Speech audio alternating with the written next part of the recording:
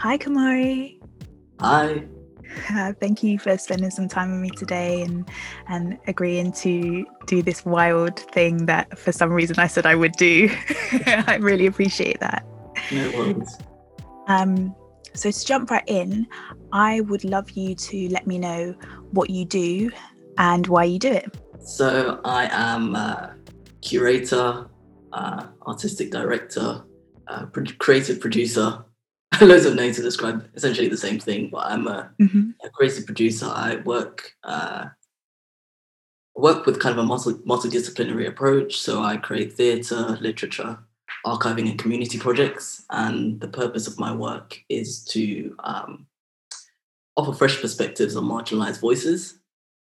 And those voices change with each project. And I'm grateful enough to do that under the umbrella of my organisation, Humble Be Creative. So why do you do all of those things that you do? Okay. So honestly speaking, it came from a place of frustration. So I come from a performance background as an actor and a spoken word artist. And I got quite frustrated about some of the roles that were written for me. And often when I went into the audition room, it felt as if I was being brought into the audition room as either a script editor or just kind of like a token piece, basically. Yep. And those stories that were written for me didn't necessarily reflect my experience or necessarily the experience of the people. The people within that network. So I think initially I didn't really know what a producer was. I always thought I was a director. And then I went to do an MA. I went to drama school to do an MA in producing. And it just completely opened up a new world. And I think for me, the most valuable thing about the work that I do and the way in which I work is opening doors for other people. There's so many resources out there, so many talented people, but the two are not necessarily connected. So I find a lot of joy in just letting people know what's out there. Like I can't make every project in the world. Sometimes I like to think I can, but I can't. Just letting people know, did you know this funding is out there, or like this resource is out there, or this. Yeah, it's brought me a lot of joy, and I've also been able to obviously find resources within that for myself. So I don't have to wait on someone to find value in my work. I can just create it myself, and I have the skills to do that. Amazing. That's beautiful. And thank you for reminding me that I cannot and also don't have to do every project ever. So you sort of mentioned that you were a performer, an actor, and a poet, and that you went to drama school. Yeah, so I had like I guess what a lot of people call like a non-traditional route into acting. I've always, funny enough, like, acting or performance is something I've wanted to do since I was a child, but I never in my wildest dreams thought I'd be doing it professionally in the way that I am now. So that's pretty wild. But yeah, I just started off through like, school drama clubs and stuff like that. And then when I was, I think 13, managed to convince one of my parents to pay for the Saturday school, Sylvia Young. I was desperate to go to the full-time school, but my family just couldn't afford that. So like, it was Saturday school. And I only went for a few terms anyway, because money was tight.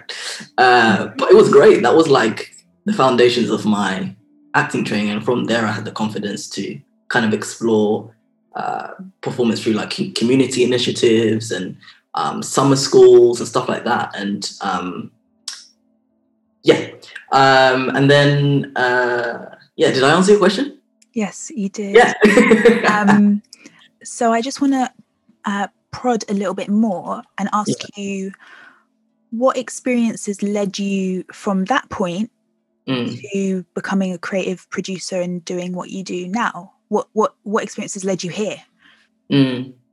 Yeah, I love this podcast because it's making me think about things I don't really get the chance to like stop and think about, because I'm literally always on the move. Like, ask anyone that knows me, they're like, oh my god, Kamari, you're always working. And like, it's actually nice just to like think about like, where did it all start? Like, why am I doing this? So kind of between performance and producing. So my BA was in drama, applied theatre and education. Mm-hmm.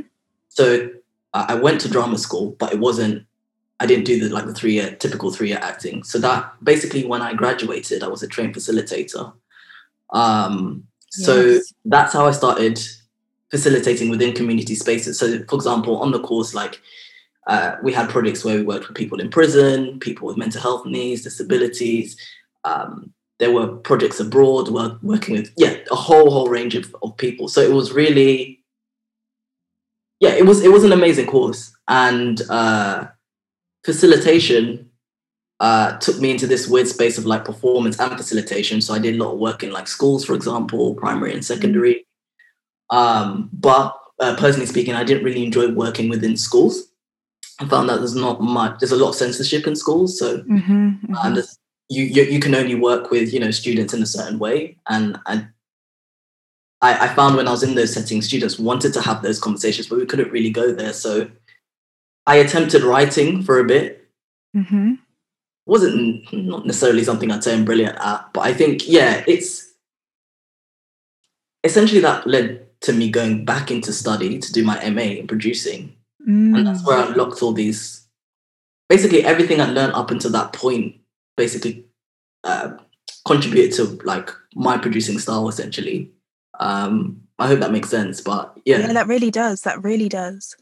That sounds like such a journey of coming through acting, which I think can resonate with a lot of people who work in the arts, but not necessarily in a performance role or as an actor or performer, because a lot of us did come through acting classes, whether that was, Sylvia Young, or for me, it was the Lyric Hammersmith, and they're kind of, much more affordable performance-based workshops and courses. But I feel like a lot of us kind of came through that acting door and then realized that on the other side, there was a whole world of arts roles that we could, take up and put ourselves in and stuff like that. So I really, really follow that journey. And unlike you, I've never formally studied, at a university level or at a stage or drama school. But I wouldn't be where I am if the door wasn't open at the acting, come and be in a drama class sort of level. Right. It's so underrated now that I think about it, because it's just it's an amazing kind of entry point, and it's interesting, I guess, from a producer's perspective, how, as we know, things are changing in the world now with the economy, and I think it's important more than ever now to have those resources open. Otherwise, because we know even in schools now, a lot of arts-based options are being cut. So it really is, it's interesting. That's a whole nother podcast, but that's our part 2. So what has surprised you most about what you do now? How hard I've had to work. As in, let me be more specific. The jump from freelancer to business owner has been huge. And I think I was quite naive about all the work that goes into having a business. I've been working as a freelancer, a freelance performer, for about minimum 6 years, roughly. To jump into a business structure was a shock, and I'm grateful that I had the support of my university. So I was crazy now that I think about it, but while I was studying on my MA, that's when I started the business, which was shout out you. Which was great, because I had the support of the school. If something was going wrong, I'm like, hey, this is falling apart, please help. Which not a lot of people get. But I think what surprised me the most is that jump from freelance to business owner, and what that means being a Black business owner. It's been really tough. And there's certain things to this day which I try to explain to people, but they don't necessarily understand, in terms of how these, I guess, microaggressions, or how some of these systems affect me on the day-to-day. It can be really, really tough, but at the same time, it's been extremely rewarding, and I'd say it's honestly changed my life. I feel, well, my aim initially was to feel more autonomous, to feel more in control of my narrative, and to support other people in telling their own stories. And I feel to some extent, I've achieved that. So it's a really powerful feeling, and not in a not in a way that goes to my head, but I feel humbled to be in the position that I am. And I hope that I can share all these resources, because there's so much wealth out there. There's so many resources out there. There's so many opportunities out there, and not everyone has access to that. So for me, it's just about, I guess, educating people about that and empowering people to do it themselves if possible. And when you talk about going from freelance to becoming a business owner, you were talking about your, please correct me if I'm wrong, creative arts company, creative production company called Humble Bee Creative? Yeah, Humble Bee Creative, yeah. So we're a social enterprise. But yeah, we're also a production company. So we produce, because of the pandemic and a lot of stuff has been online, but yeah, shows, talks, events, retreats. Yeah. And have you found yourself in a leadership role in a way that you haven't before? Or do you feel like this is just another side to the same coin of the sort of producer that you were when you were freelance? Does that make sense? Can you expand a bit more? Absolutely. So I guess I'm wondering, as a freelance producer and now as a producer for a social enterprise,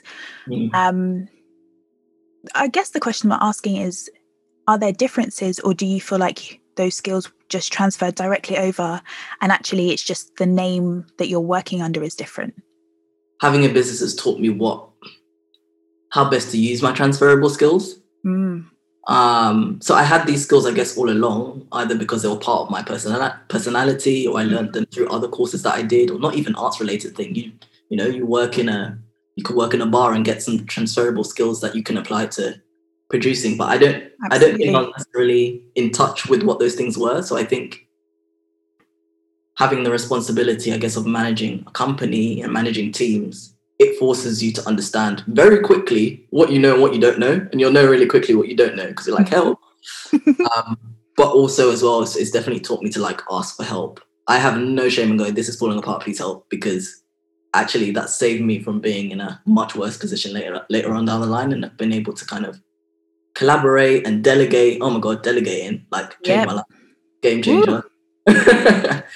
But yeah, so I think it's just helped me to understand, I guess, the type of leader I am. And it's interesting in society, I guess we see a very particular image of what a leader is and what they look like and what they do and how they do it. So I think that jump from freelancer to business owner has helped me understand what that means for me and how I can use my strengths and my advantages and how I can work on my weaknesses.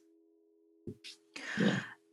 So thinking about you specifically, as an independent producer, whether that's freelance with your company or in any other way, what is it that keeps you going? Why are you still here doing this? Good question. Basically. Yeah. I'm a bit obsessed with just the creation in terms of skills. Programming is my thing. I love I'm an ideas person. I'm never at loss for ideas for projects or ideas of collaboration, stuff like that. So I really enjoy that process and coming up with new things and problem solving, essentially using creative ideas. Why I do it though, at the core, but arts has definitely saved my life. That is so cheesy, but it's true. Yeah. I was a very lonely child. And so even with the acting stuff, I was left on my own for long periods of time, and I would just look through magazines and newspapers and just read the newspapers articles in different accents, and I became really good at accents. Don't ask me to do any now, I'm rubbish.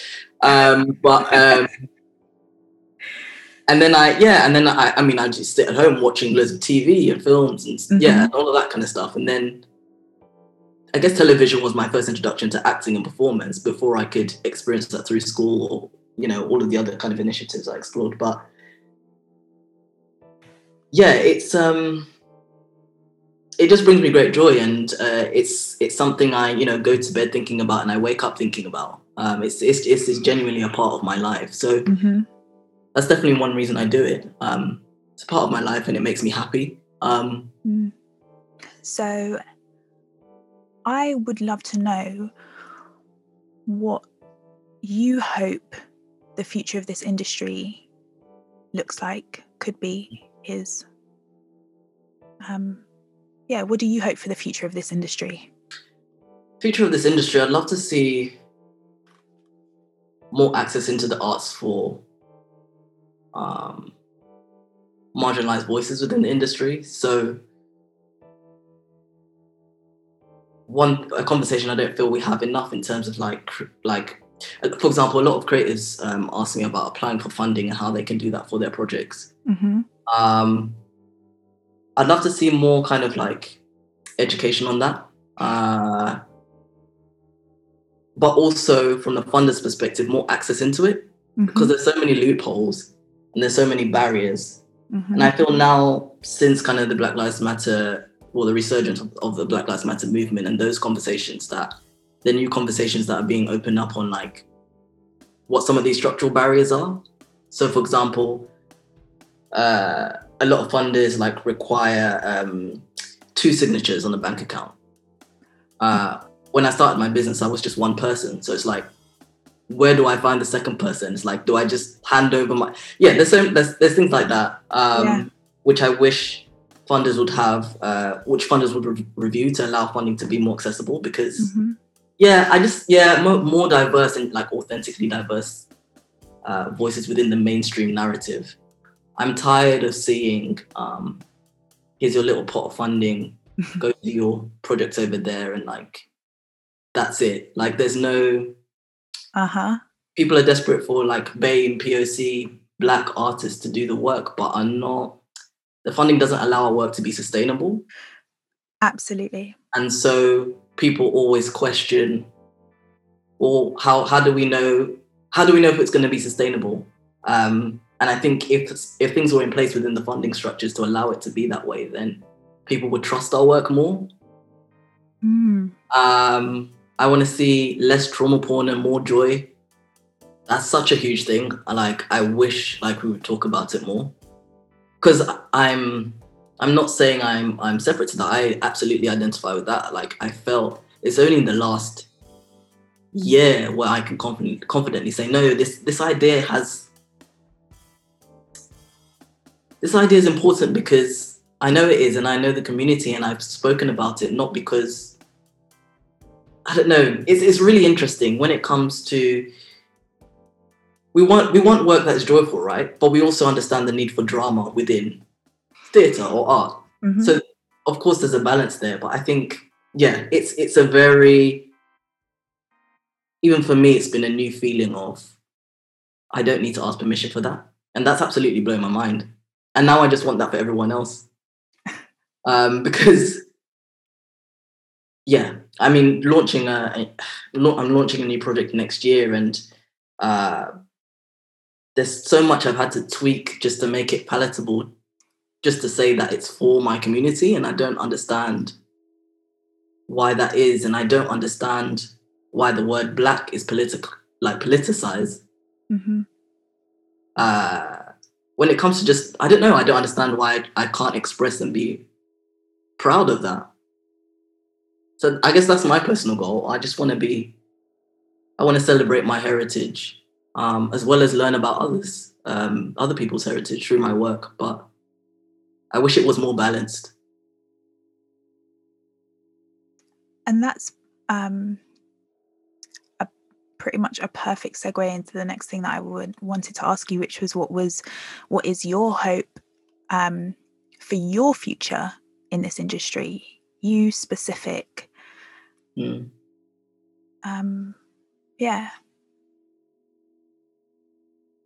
I When I started the business, I felt a lot of pressure because I felt like I had to narrow it down into one thing. Humblebee is not like a cookie cutter theatre or film or film company in that way. It's not just one thing. So I found at first it was confusing for people to understand what it was I did. So I think what I'd like is just, I like that I'm able to kind of dip my fingers in different pies. And for me, particularly like for this first year and a half of the business, it's been a chance to play and experiment and understand what I like doing. So then I can then narrow things down and perfect things. But I think,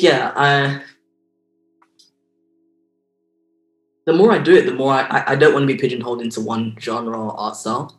That's why I guess I love artists like Jordan Peele. I can go from horror to comedy and people, appreciate both.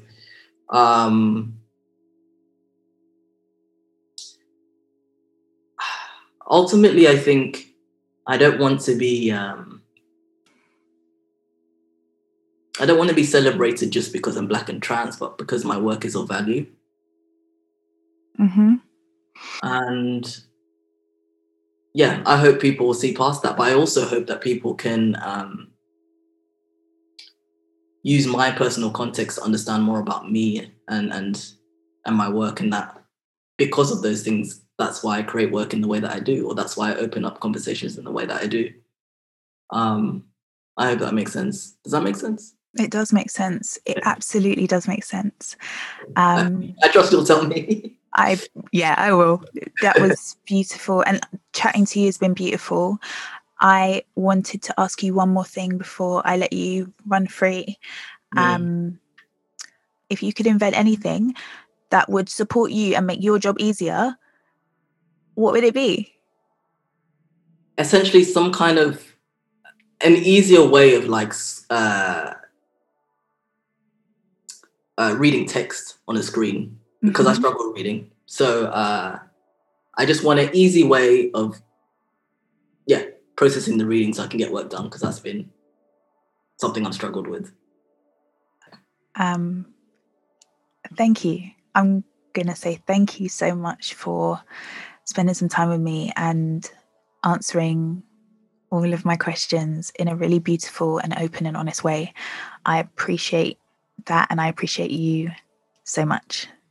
Thank you. Thank you so much for having me. This is amazing. Thank you. Okay, I'm going to say bye to you now. Okay. Bye. Bye. Bye.